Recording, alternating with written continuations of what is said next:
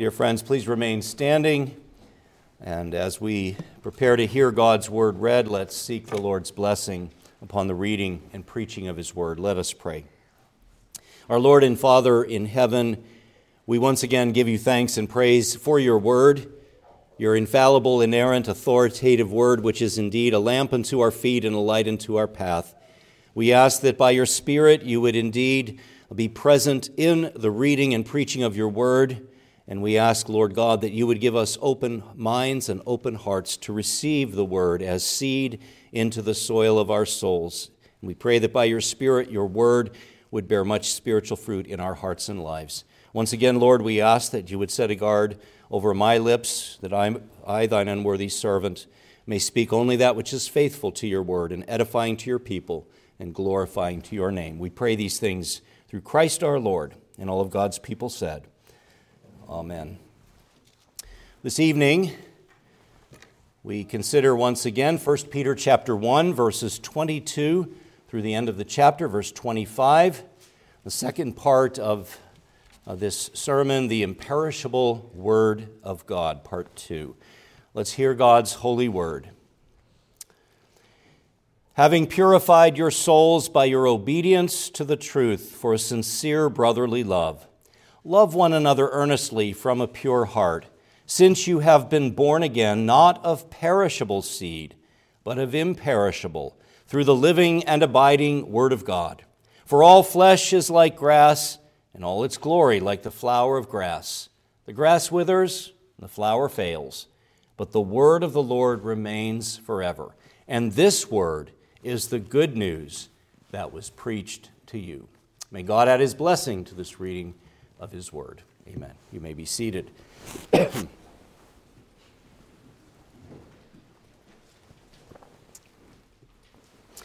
There are three key words that the children can be listening for this evening. The words word, imperishable, living, and abiding.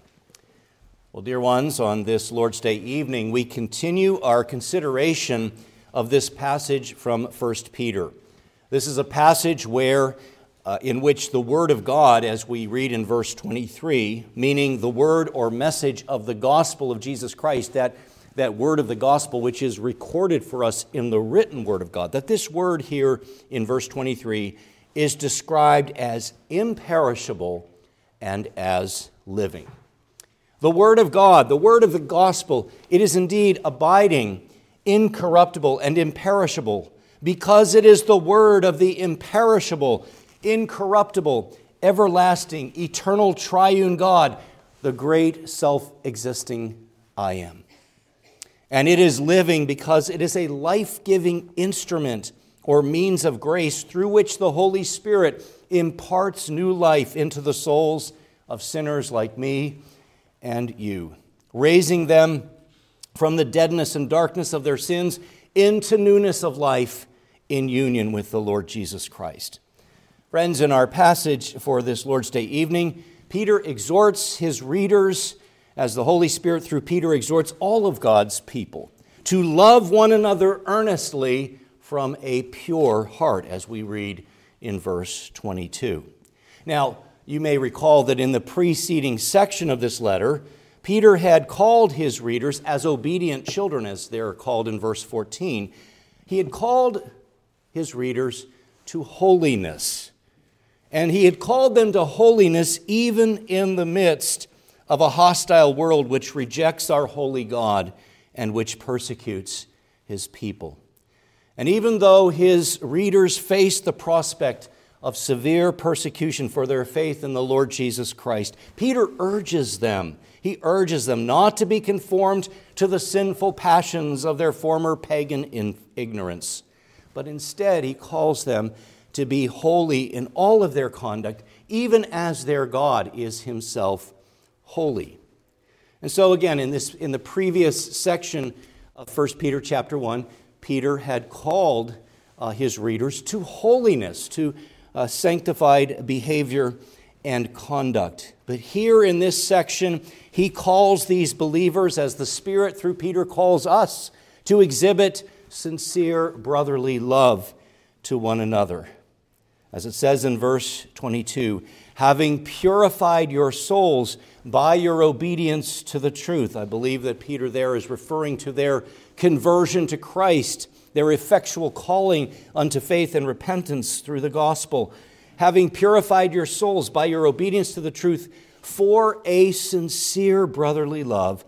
He exhorts them then, love one another earnestly from a pure heart. And they're able to do this. Why?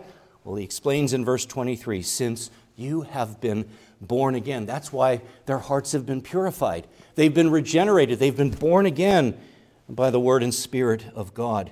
And they've been born again, as it says, not of perishable seed, but of imperishable through the living and abiding word of God.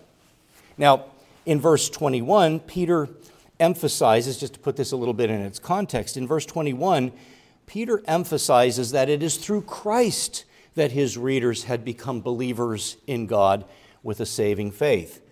Let me start in verse 20. Speaking of Christ, Peter says, he, Christ, was foreknown before the foundation of the world, but was made manifest in the last times for the sake of you, who through him are believers in God. In other words, faith comes from him. Faith is a gift of God given to us through Christ. You are through him believers in God, who raised him from the dead and gave him glory, so that your faith and hope are in God. This faith through which we pursue both purity and love, this is made possible by virtue of God's grace and through the gift of the new birth, and not at all through our own works or our own merits, as Peter makes very clear in our passage for this evening, especially in verses 22 and 23. Excuse me. And how is it that this sovereign gift of the new birth has been bestowed?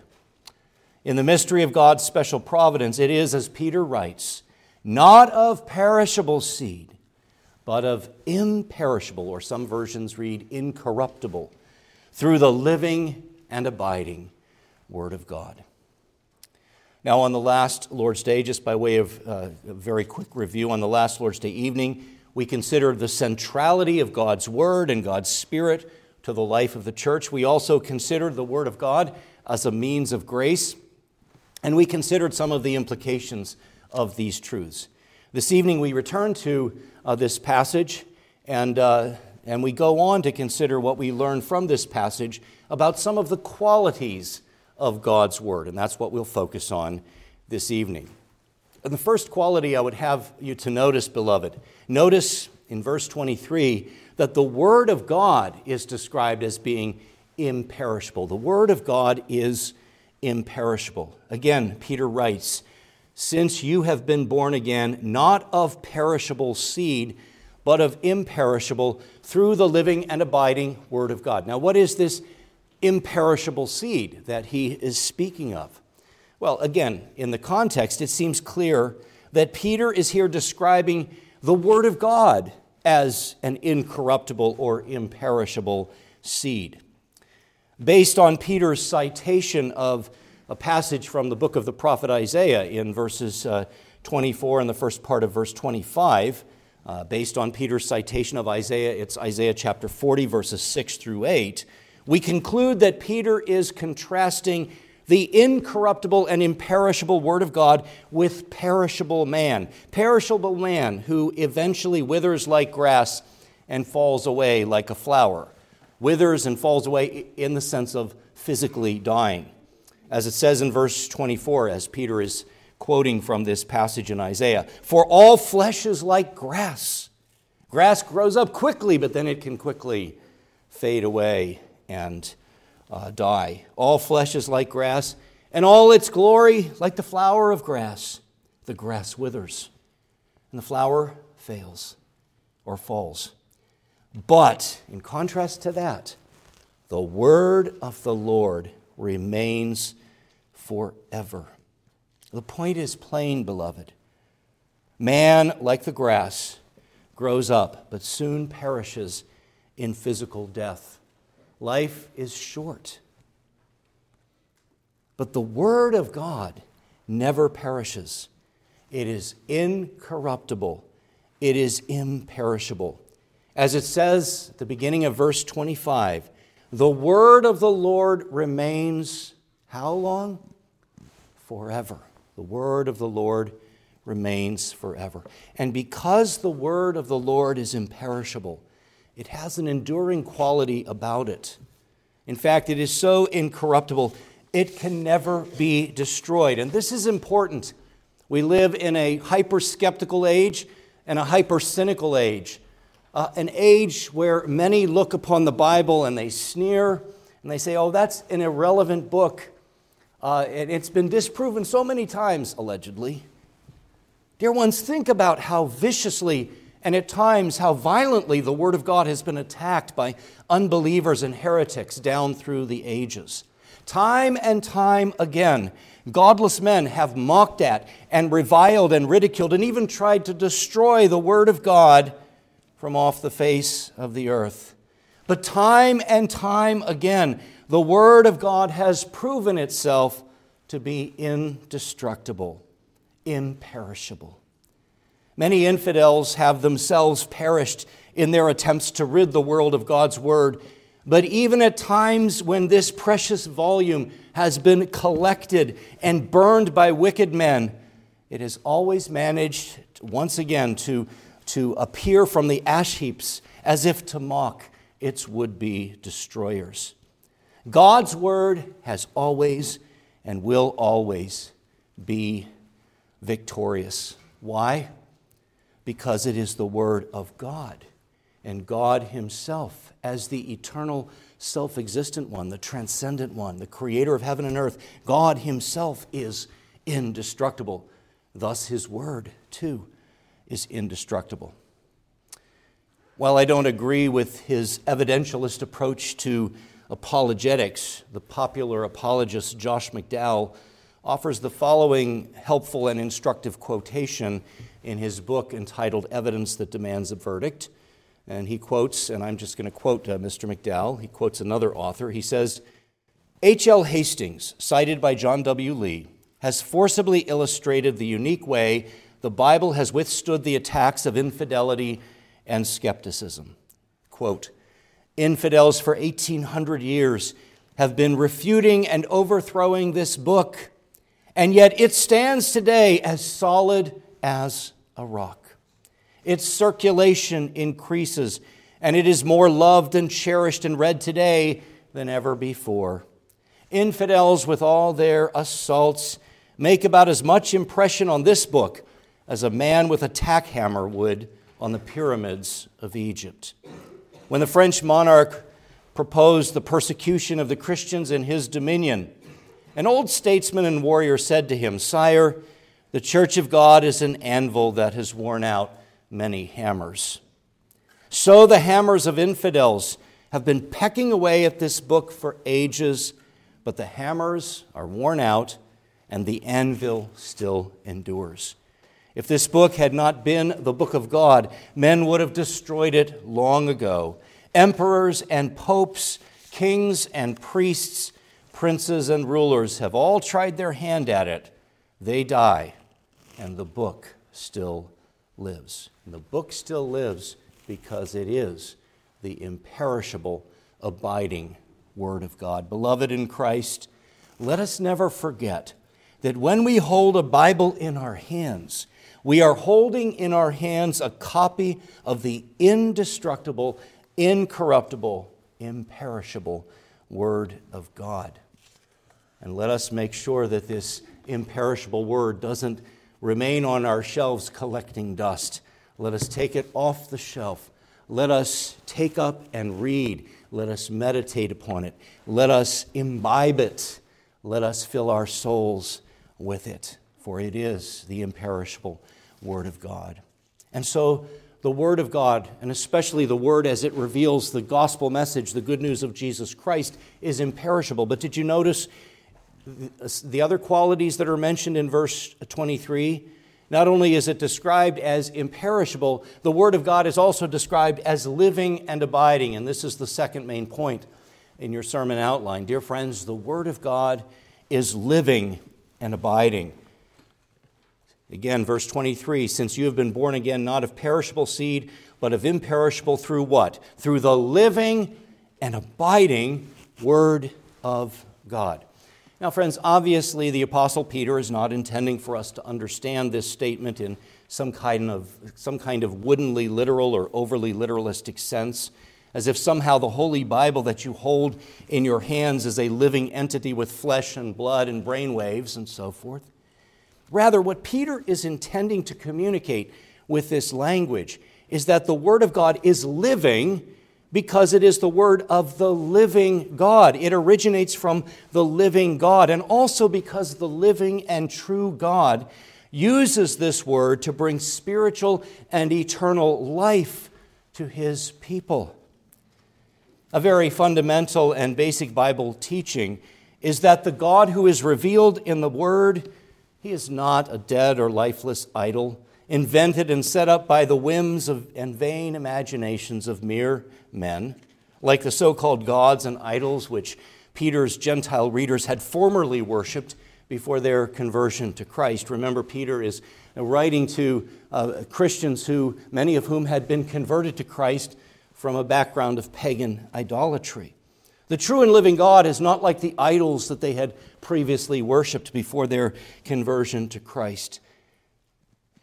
On the contrary, the Word of the God of the Bible is not a dead or lifeless Word. It is a living and abiding Word, and therefore it accomplishes all that which God intends for it to accomplish, including the sovereignly bestowed grace through the Holy Spirit of bringing new life to spiritually dead sinners whom He has chosen to receive the wonderful gift of salvation.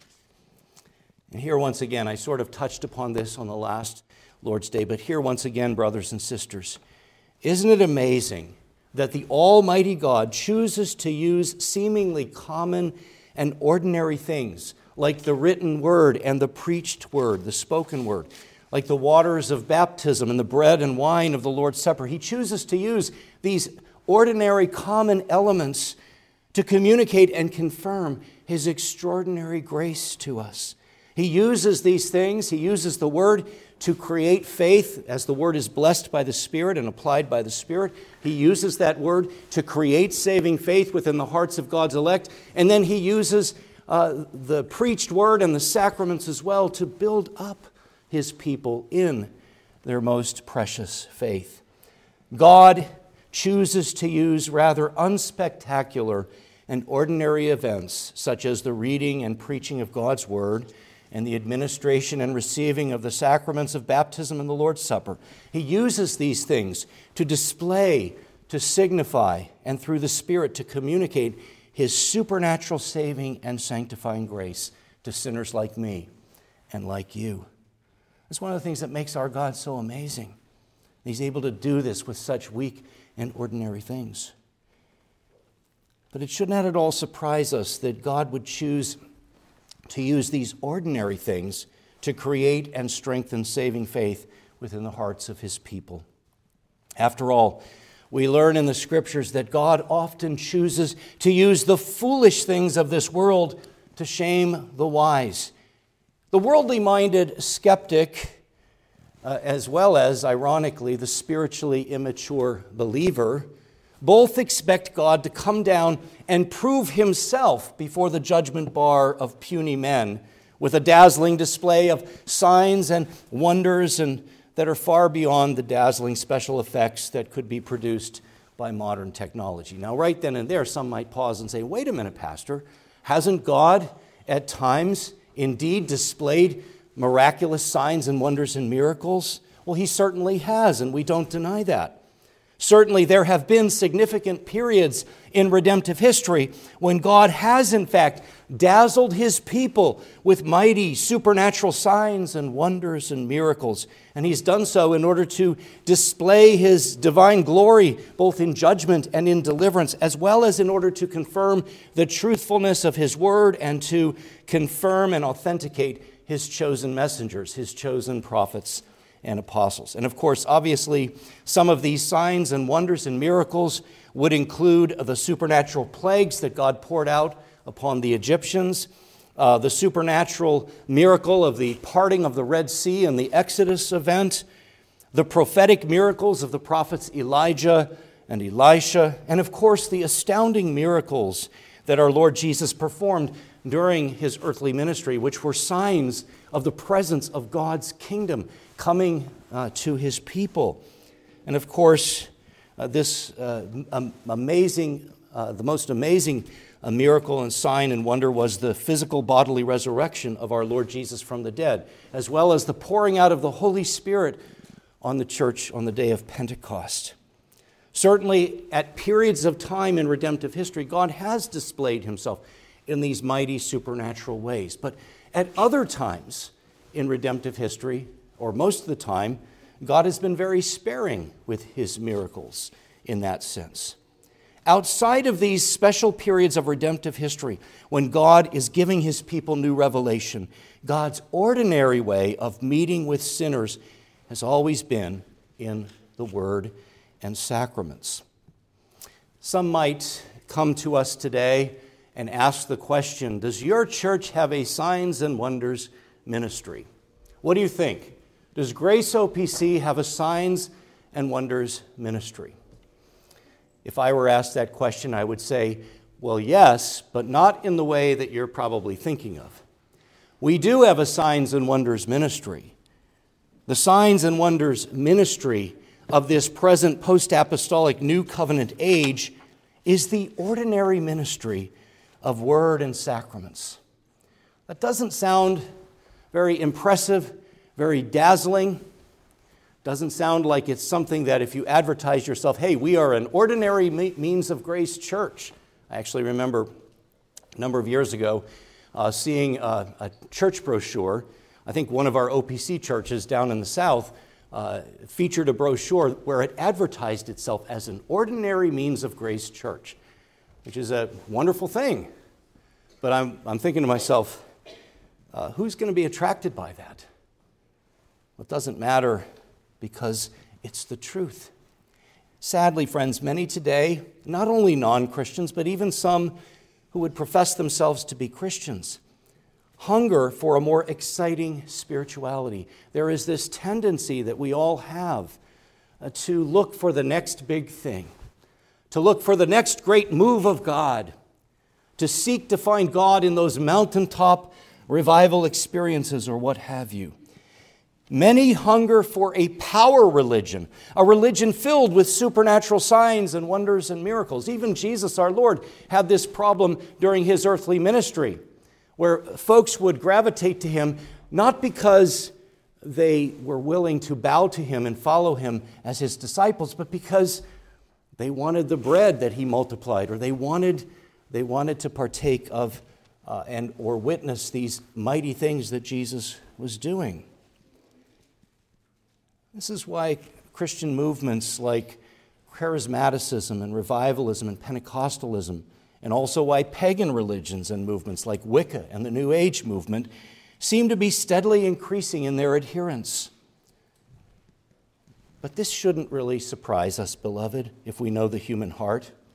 After all, the fallen human heart gravitates toward a theology of glory, a theology of dominion, a theology of power and victory and onwards and upwards, rather than towards a theology of the ordinary means of grace. And especially the fallen human heart does not gravitate, apart from the grace of God, toward a theology of the cross.